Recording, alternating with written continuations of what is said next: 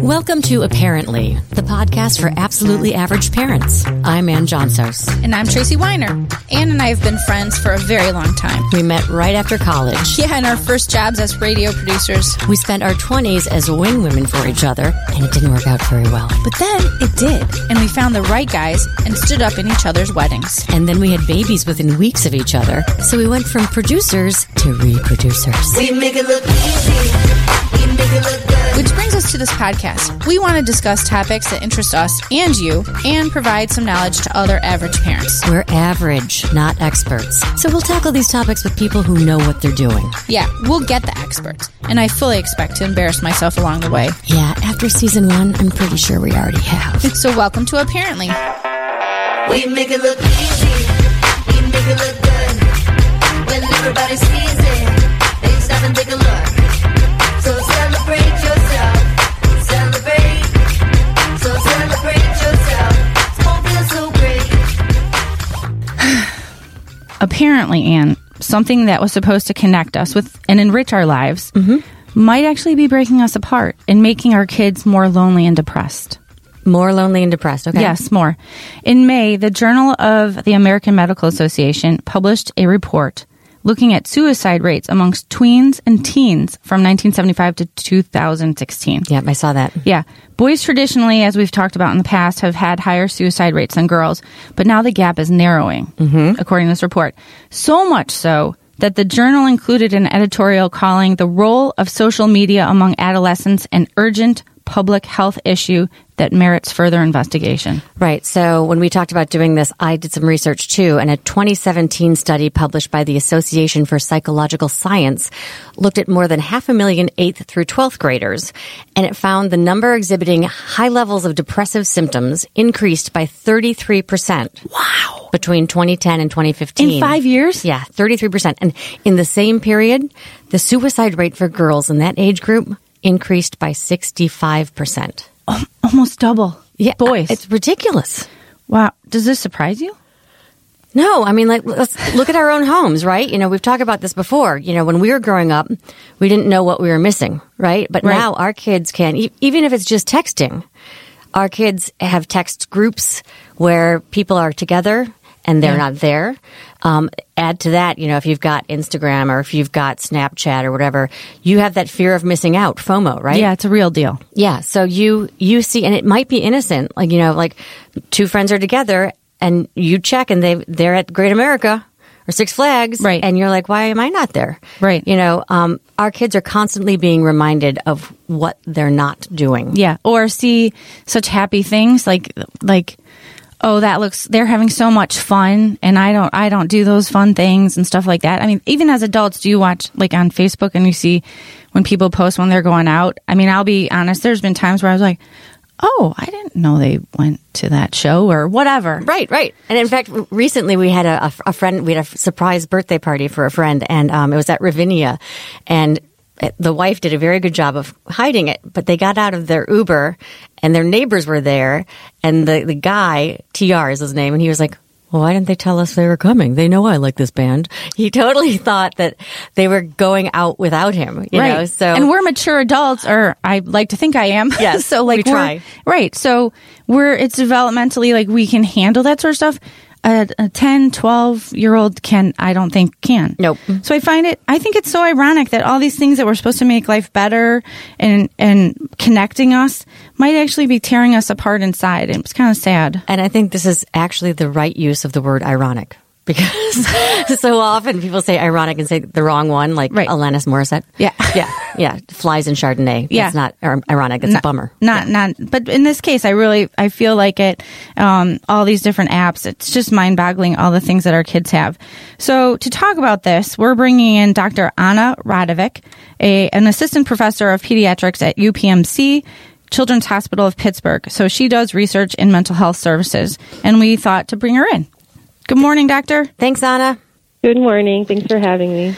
So after the study came out, one doctor, as part of like reading in the research and the story that came out, said that social media isn't really the problem for these kids, and they had pre-existing conditions before they even started using the apps. Do you agree with that, or do you think you could be totally healthy and normal and start using these apps and then develop, depression?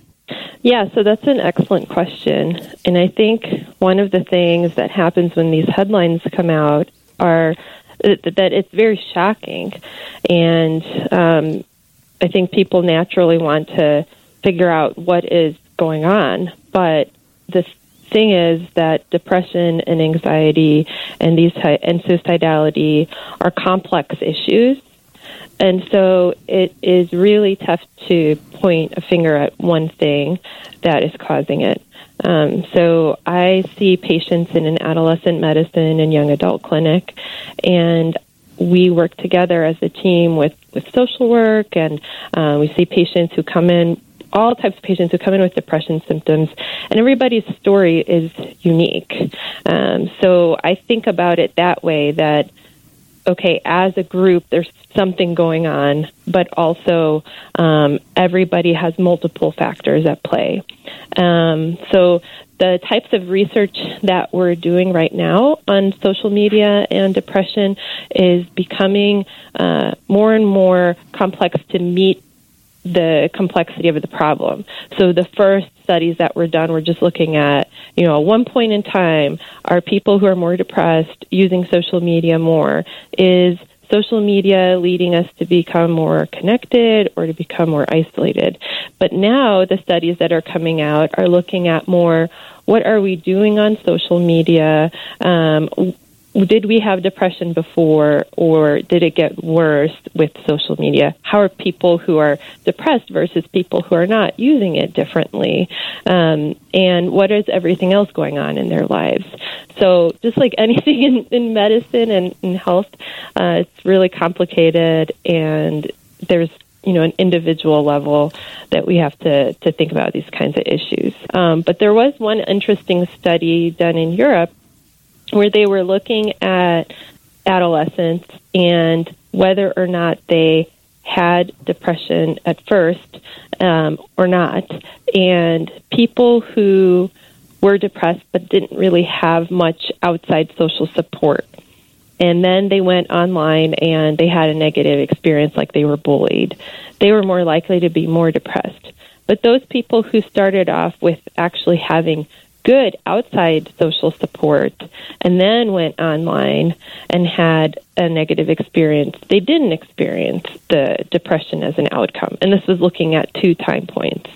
So it really makes me wonder about whether or not some people who are depressed and feeling isolated are kind of going online and looking for support. But then when they go online, they're putting things that are negative, which is more likely to make people not want to talk to you, actually. So there's some interesting studies looking at, if I go online and you kind of think about this with your own online experience. Like if there's somebody who's always positive and then all of a sudden they put something negative, they get a lot of attention. Yeah, right. But if there's someone who's posting negatively all of the time and nobody really wants to respond to that anymore. Yeah. It's Debbie Downer. Disturbing. Yeah, but then when they put something positive, they actually get a lot of attention because there's like, wow, they put something positive. Now, we know like some of these cyberbullying experiences can sometimes feel like they are worse than real life bullying in some ways because they can be like permanent, they can be shared. And so public, right? Yeah. So I think we're living in a different time right now, and our kids are growing up in a different time.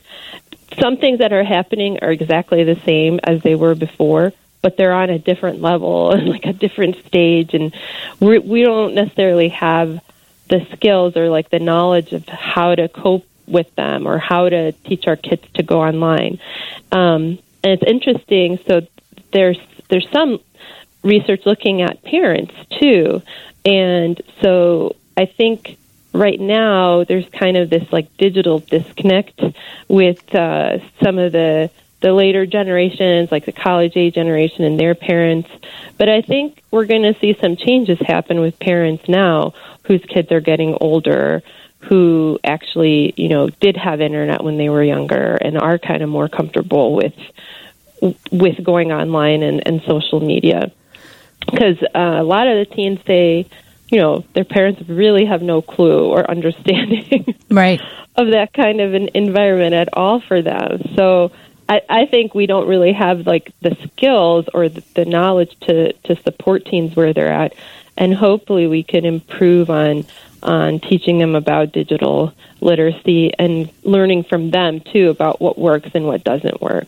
Yeah, we used to call it digital natives versus digital immigrants. And, Right. I think our generation, Gen X, is kind of digital immigrants. And then the millennials are more natives. And certainly our kids are total natives. Yeah. So, but as the millennials have children, maybe they'll be more savvy as to what's out there. Yeah, so I mean that's totally true. My kids are 4 and 7, and so it's a lot different for us because the grandparents are very sometimes uncomfortable with the media, and it feels kind of black and white for them. Like, oh, either they're like on it all the time, or they shouldn't be on it at all. And for us, it's more nuanced. Like, well, okay, it's different if they're on their iPad doing something educational, and it's different if we're watching a movie together and talking about it, and then it's different if they're just on their iPad and we don't know what they're doing on it. Right, mindlessly surfing and, yeah. Right, and so it's harder. The challenge with teens is that it's developmentally normal for them to try to become independent, and they want to spend more time with their peers. And like you were saying earlier about how, we also care about what our friends are doing online as adults. But for kids, it's super important. It's kind of like life or death important what your friends are doing. And that's actually normal because if you think about it, you want a young person to become independent and be able to interact with other people that are not their family. And so it's actually like something that their brains are craving for, or this kind of, they feel a lot of reward if like their friends think something is great, or they have these like social interactions with their friends. Right. So you can think about like social media being really stimulating. And in some ways, there's some, benefits to it. So for example, if you are a rural kid and you're really great at art, but you don't really have, galleries or museums to go to, well, now you can put your artwork online and get feedback about it, or put your music online and get feedback about it. And you can, have more opportunities for social networking, as our communities are becoming more centralized in like urban environments, and it's harder for kids who are living in rural communities, for example, or maybe they are LGBTQ and they don't have any support in their community, and now they can reach out and find people who are supportive and affirming. But then on the other hand, you can get into these negative scenarios as well. So like you might put out there that you are part of LGBTQ community. You might find support on one hand, and then you might find people who are bullying you on the other hand. So I think that we need some safe spaces online for kids. Like, just like, we know it's normal for them to interact with peers.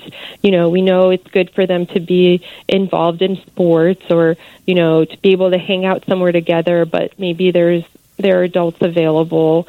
We wouldn't just send them out into some, like, field and give them a bunch of alcohol and let them do what they want to do. Right. And so there's not, like, a lot of safe, moderated spaces for teens. So it's almost like that. Like you're just sending them out there and, do what you want. Wild West. Overseeing. Yeah. But I think what's the need is like, for example, Instagram was trialing out some ways in Canada to change likes so that and I'm not getting this exactly right, but they're basically trying out different ways of showing people so there's these things called social affordances, which is basically like a mark that somebody was there. You go on a website and you either know that nobody was there, or you can see like what people were doing on that site. Like they were commenting, they were liking certain things. And so can you make Instagram so that likes are not like the most important thing that is going on? Because that's what kids... You only see your likes, but not everyone else does. Right. That's what kids love. Like, I can see how they would post something, and if only like 2 people liked it, they pay attention to that stuff. Sure. The thing is, you'll look at, so one of like the major research engines that looks at this is Pew Internet surveys, and it's neat because they've done also some qualitative interviews with teens, and then teens that have been on some of panels I've been on, they kind of talk about it as like a job, that they have to maintain their social media. Yes. So, if something is not getting a lot of likes, well, they better take it down right away because that's completely embarrassing. And then, if they go on and the first thing they have to do is like all of their friends' stuff, because that's what you do when you're a friend. So it's not even like an enjoyable thing. It's like a management thing. It's kind of thing about email, it used to be fun. Well, now I go on my Gmail and like make sure I don't have a bill first. There's a lot of management there before I would get to like anything that I thought was interesting. And it's kind of like social media is like that for them. And so it's tough because I don't think we have a lot of say in what different social media companies are going to do and what drives them. But I think as we kind of make our consumer voices heard, as parents make their voices heard, like we don't like how, this is doing this, and we don't want to use this type of tool if, it has these properties. So I think that some of these companies are going to have to think about those types of things more, and there's evidence that they are. But it might take some time for us to figure out what's going on. It's kind of like it came on like this wave, and now we're kind of catching up. So, Anna, is there a conversation we should have with our children around that? In that, I hadn't even thought about it, but, my daughter we get somewhere, she has to take a picture, she has to post it. It is almost a requirement. Is there a way we should broach that and say, it's not your job. It's supposed to be fun. Live in the moment right now with us. Yeah. Yeah, for sure. So I think that the key thing is there are things that adults that we took for granted that now I think young people actually have to learn as skills. So things like, enjoying things in the moment without having to take pictures of everything and think about your image management. Like, let me get my best selfie at this spot. It was interesting. I heard recently there was a Windows background of a really nice picture from nature, and then now that place is kind of overpopulated with people taking selfies because they think it's like so amazing. So it's interesting. Kind of, we have to be like more cognizant about teaching those types of skills to young people. And one thing that's really important and has had more evidence in terms of increasing stress and anxiety is multitasking, which is actually a misnomer because it's really difficult to media multitask. So it's more of like task switching. So thinking about if there's a teen who is working on their homework and they're doing something on their computer and they have their smartphone available to them, and what they're doing on their homework is kind of stressful and difficult, and so they kind of go to their phone to take a break or see what's going on social media or text or whatever. And it's actually a coping mechanism for them because whatever they're doing that's stressful, their cortisol is going up, they feel like anxious about it. And then it's kind of like having like a bowl of M&Ms, and then you just like, let me just have this like quick reward and this little dopamine rush from the phone. But then what happens is that you don't get better at focusing on the task ahead. It gets worse and worse, and you don't actually get it done. And it would actually be better and less stressful and anxiety provoking if, let's say you're doing that homework plus all the little social media and online interruptions for an hour. If instead you divided that half hour that all you're doing is focusing on that assignment. And then another 30 minutes where all you're doing is your social media and online stuff. So people have to learn kind of some of these skills and understand that the multitasking or task switching actually increases anxiety and makes it harder to focus and gives you kind of some of those attention symptoms that you're not able to focus on what you're doing, and has been associated with worse academic performance. So as parents, would it be better, sorry to interrupt, would it be better as parents to say, go do your homework and leave your phone on the kitchen counter? Yeah, it would. And the thing is, sometimes, have you heard of this Pomodoro timer? No. No, what's that?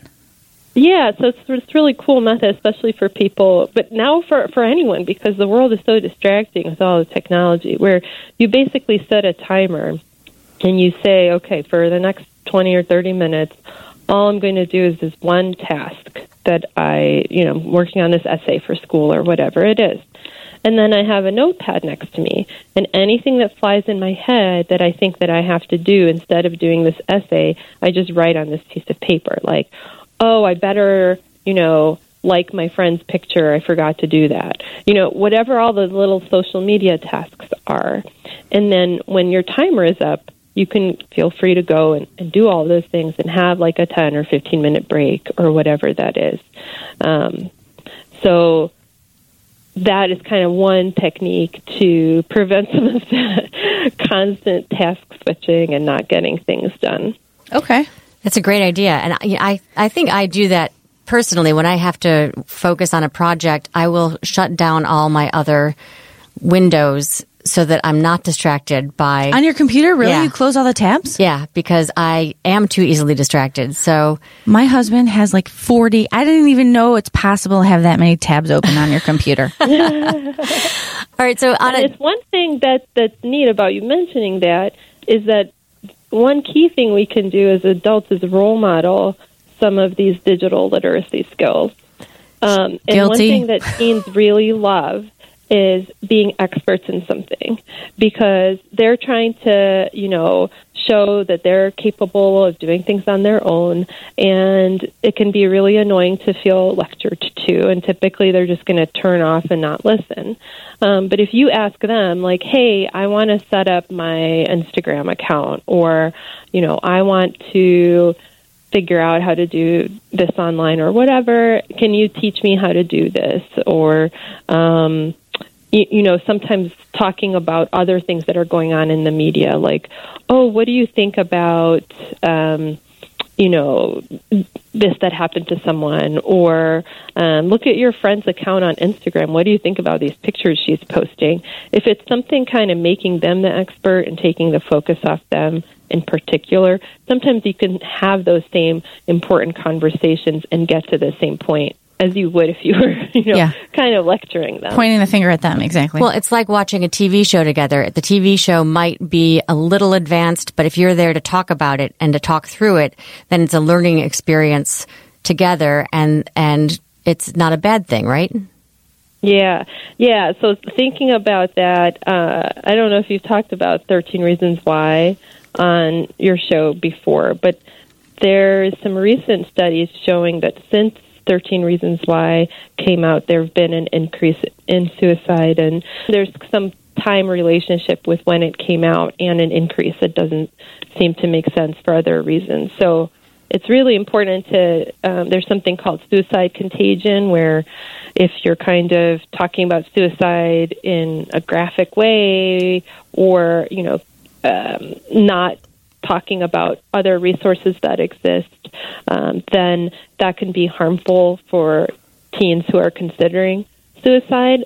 So there's a American Academy of Child and Adolescent Psychiatry and a lot of other organizations work together to come up with the 13 Reasons Why toolkit, and there's definitely some good resources for parents out there. That's really good to know, because I don't think my kids have seen it unless they're doing it without me. But I did not want them to look at it because I thought it was pretty dark, and I didn't watch it. I didn't see it. Oh, I watched it, and it's disturbing, We can take those links from you and post those, because that would probably be a good resource as well. Sure. So here's a question. Do you think the pendulum might be swinging in the other direction with social media? I know a number of young adults who have pretty much, they're stepping away from Snapchat. They're like, that's over. They're still doing a lot of Instagram, and I don't know what's coming next. But do you think that it'll be a saturated market, or that kids will finally decide that they don't need to be public about everything? Yeah, it's hard to tell. So I did interviews with teens who have depression and suicidality about their social media use.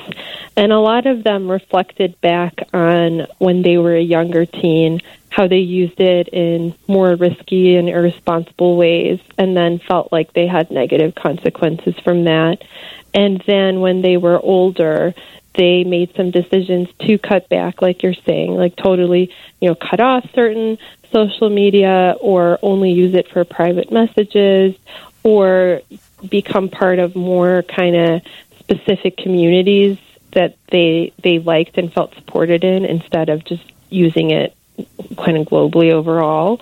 So I think there's some kind of, and then the types of social media that kids use have been changing, because now more adults are on things like Facebook and they don't really want to be there anymore versus when it was kind of changing from college age, right, and allowing high school kids and adults weren't there. It was really popular. So I think that there's always going to be something new and exciting to capture younger teens' attention, and it's probably going to change over time. But the whole kind of concept of them being able to connect with other young people somewhere online and interact together, I think is exciting and fun for them. And, YouTube is really still very popular for them.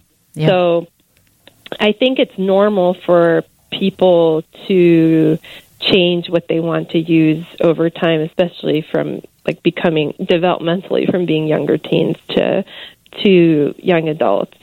But I don't know what will change, what will happen over time. Sure.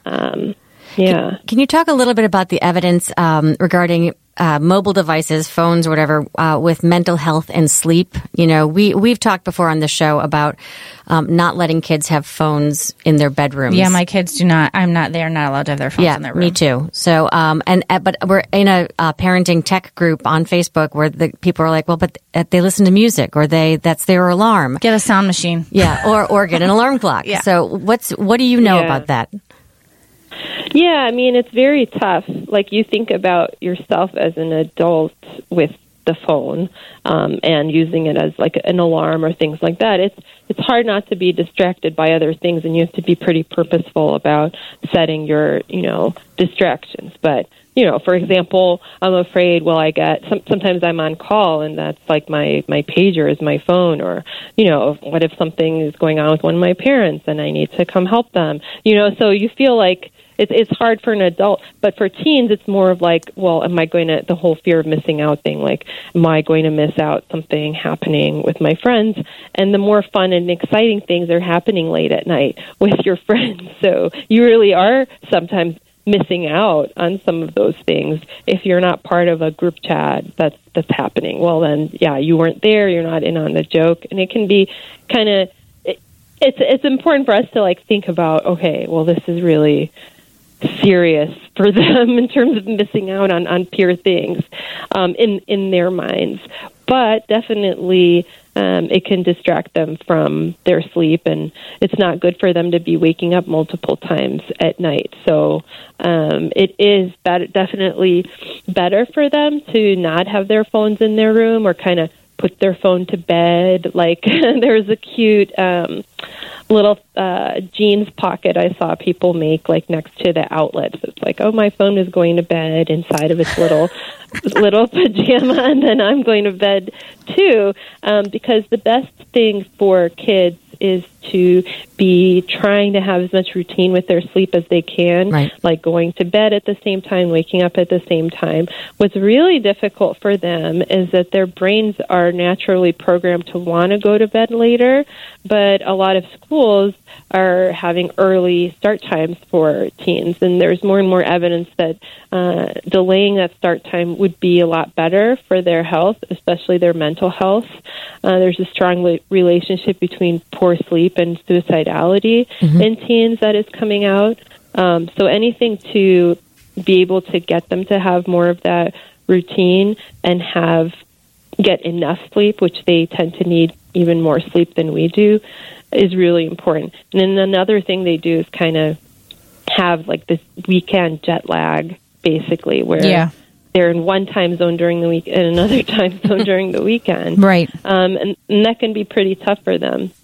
So in your practice, just as, this is an aside, but in your practice, are you noticing, like, is part of the loneliness, I feel like the kids use their phone, like I'll be in the car driving them somewhere and they're sitting right next to each other on their phones instead of talking to each other when I'm driving them somewhere. Like, do you see that in your practice that kids don't even have face-to-face interactions anymore? Is that becoming a thing? I feel like that's pervasive. Yeah, that feels like something going on in society. I mean, clinically, I'm not really seeing that, people are not really telling me that. But then another thing that's happening is kind of this hybrid where you're together on your phones and you're talking about whatever is going on your phone to each other in real life. So it's like a conversation starter, whatever this YouTube video is, or did you see this, or let me share this with you, or whatever. Okay. So it's interesting. Like, I think life is changing, but I think we need to continue to be mindful about offering those types of opportunities for kids to interact with each other in person. And I think they're not necessarily going to come up with them on their own. Like they used to. So, maybe parents organizing things or schools organizing, like going out into nature and being like purposeful about interacting with nature, which can improve mental health. I think that the technology is just easily available everywhere, that all the other things that benefited us in the past sometimes seem to fall behind, and that we do less and less of those things. And I think we have to be kind of more purposeful about integrating them back in. But it's definitely becoming more of a thing, like a hybrid than before. Sure. Right. Do you have any recommendations for how we should monitor our kids' use of social media? Specific apps maybe, or just a way to start talking about it? I know that we're supposed to be able to say, I can look at your phone anytime I want. I need all your passwords. I need to read. I need to follow you on Instagram, whatever. And I get some resistance from my 13-year-old. So for real? Yeah, for real. I'd be like, no. Yeah, I know. It's not your right, it's your privilege. Right. But she still feels like, like when Tracy and I were growing up, we passed notes in school, right? Yeah. My mom did not read those notes. She didn't even know about them because they were at school. Yeah. But there's a line there. Like fortune teller notes. Yes. Yes. So is there a way we should approach it that you can suggest? Yeah, so I think you bring up a really great point. As like a parent, you feel like obligated to monitor these things, but then on the other hand, you understand that their privacy is important to them. And so the key thing that has evidence of improving some of these outcomes in terms of parent monitoring is having good relationship with a teen and having good communication with them. So basically, kind of coming at it as a positive, like, I'm really proud of you for telling me about this situation going on at school when someone was getting cyberbullied. Like, it means a lot to me that you did that. Kind of coming at it from this positive parenting angle and trying to encourage those types of behaviors, and then also role modeling to them. And then what I was talking about before about asking them for their expertise. So when you spin it, whatever you come at them with that's like a negative or a takeaway thing, they're going to kind of be defensive about. Mm-hmm. But if you come at it like, I'm really proud of you that you've been able to not break your screen or whatever it is, or maintain your phone maintenance, and I would like us to have a check-in or things like that. Then I think sometimes having some of those boundaries and setting them in a way that makes sense to the both of you, or kind of, I want you to be able to have this smartphone, but I also want us to set up some kind of boundaries together about, I'm worried about these types of things. What are some rules you think we can come up with? So like having them involved in that process. Sure. Instead of it feeling like lecture coming down on them. And there is, I'll give you the link, but the American Academy of Pediatrics has a website for parents called healthychildren.org, I believe, and there is a media toolkit where you can kind of go on together and come up with a plan that's kind of individualized to you and your family and for the teen's age, because we know technology is changing and that's something that they want to continue to update. So that's somewhere that you can go to kind of set those things up together. Excellent. But definitely role modeling, so for example, if you're texting and driving and then they get their driver's license and you tell them not to text and drive, they probably are not going to listen to you. Yeah, hypocrite. Yeah. Yeah, definitely. That's a good point right there. Yeah. Role modeling. I feel like a common thread in all of our parenting podcasts has been about modeling, right? Right. No phones at the table. Yeah. Don't loathe yourself when you put your swimsuit on. That was the one last week. So thank you so much, Dr. Anna Radovic at UPMC Children's Hospital. This has been great, and we're like right in the middle of it right now. So this was really helpful with our teenage girls. Thank you so much. Thanks, Anna. It's not easy. No. I'm kind of dreading it myself. Yeah, we're at the other end of the spectrum. Oh wow, I'm going to be yelling at myself about all the things I do. It's always a lot harder when you try to do it on your own. But, exactly. Thank you so much. Great work. Okay. Bye-bye. Cheers. So apparently, Anne, our social media, or our kids' social media, really needs to be monitored closely. Yes, and that means the phones stay out of the bedrooms. Yep. We're doing that. Yep. We need to have the passwords and accounts. We're doing that. And we need to have the conversations. I like what she said about empowering the kids so that they're part of the conversation. It's not just a monologue coming from us. And also to tell them that they don't need to be at every event. They don't need to be at every party. Downtime is good too. Yes. Family time is good. Yes. Board games are great. Oh, we love board games. Karaoke, man. Yeah. In their singing household, that probably works really well. Yes. So, again, I think we just have to model it. That's going to be, it's hard because you just get wrapped up in your day and then you're like, oh, this is not how I should be showing my kids how to act. Right. So, yes. Well, speaking of social media, we sure wouldn't be depressed to hear you shared our podcast with your friends on Facebook, Twitter, Instagram. I can't believe you went there. I know the irony is not lost on us, but we'd really love for you to review us on iTunes and rate our podcast, please. Yes, and give us a call, old-fashioned, right? 331-704-0046, or email us at apparentlypodcast@gmail.com. Yes.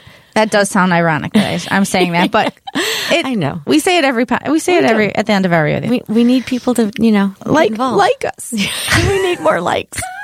This is a WGN Plus podcast. I'm Tracy Weiner, and I'm Ann Johnsos. Thanks for listening to Apparently. We make it look easy.